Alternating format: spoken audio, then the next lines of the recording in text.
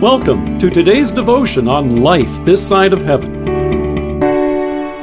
The Word of God from Luke chapter 4, verse 23. Jesus said to them, "Surely you will quote this proverb to me, 'Physician, heal yourself. Do here in your hometown what we have heard that you did in Capernaum.'" A few years ago, there were complaints among fans of the New York Giants. That may sound odd at first, considering they had 3 Super Bowl championships under their belt. Newspapers extolled the team with headlines like 11 straight games on the road. So why the anger? Very rarely did the fans get to see any of these victories at home. Those gathered at the synagogue in Nazareth must have been thrilled to see Jesus. Shortly before returning to the place where he had grown up, he had just miraculously healed the critically ill son of a royal official up in Capernaum. So now the local folks were hoping to see him do something like that back here in the old neighborhood. Aware of this, Jesus remarked, "Surely you will quote this proverb to me, 'Physician, heal yourself. Do here in your hometown what we have heard that you did in Capernaum.'" But Jesus recognized that there was more to it than cheering on the local boy made good and wanting to see him in action. There was also a sense of entitlement. They were thrilled he was doing great things on the road, but now what about something for the home fans? In other words, he owes us. To underscore this, Jesus pointed to 2 instances from the Old Testament where God came to the rescue of those who clearly knew they didn't deserve it. They weren't even a part of what could be described as the hometown crowd. He said, "I assure you that there were many widows in Israel in Elijah's time when the sky was shut for 3.5 years and there was a severe famine throughout the land. Yet Elijah was not sent to any of them, but to a widow in Zarephath in the region of Sidon. And there were many in Israel with leprosy in the time of Elisha the prophet. Yet not one of them was cleansed, only Naaman the Syrian."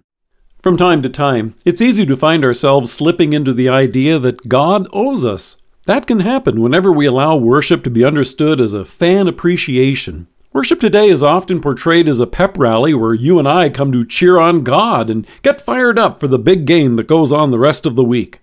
But watch fans turn when they don't believe their player, for whom they've been cheering, is living up to their expectations. As longtime followers of our Savior, we can allow ourselves to fall into the trap of feeling that He owes us. When we see something great happen in the lives of those around us, we may become impatient with God if things don't seem to be happening like that for us. Envy can give way to anger. But God's grace is never earned. In worship, we come to receive and celebrate His gift to us. In fact, one of the handiest ways to remember the definition of grace is to use each of the letters to spell out this phrase, God's riches at Christ's expense. What came the next day in Nazareth wasn't simply a matter of hometown fans booing the team they felt had let them down. Luke tells us, all the people in the synagogue were furious when they heard this. They got up, drove him out of the town, and took him to the brow of the hill on which the town was built in order to throw him down the cliff. Remarkably, Jesus had come to give his life, but it would take place at God's appointed time. So on this day, Luke tells us, he walked right through the crowd and went on his way. That way would later take him to Mount Calvary, bearing your sins and mine. As the cross approached, and as Christ's enemies were plotting his death, Jesus answered them, "No one takes it from me, but I lay it down of my own accord." Even though you and I have in no way deserved his love or favor, Jesus came to win for us the greatest victory on the cross and bring about our eternal salvation.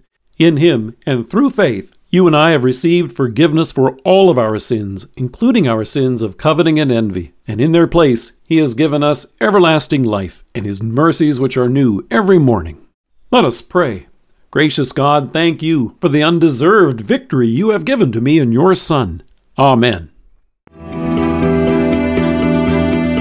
Thank you for joining us. If you are listening to us by podcast or on Alexa, we invite you to browse the resources that are available on our site at lifethissideofheaven.org. God bless you and have a great day.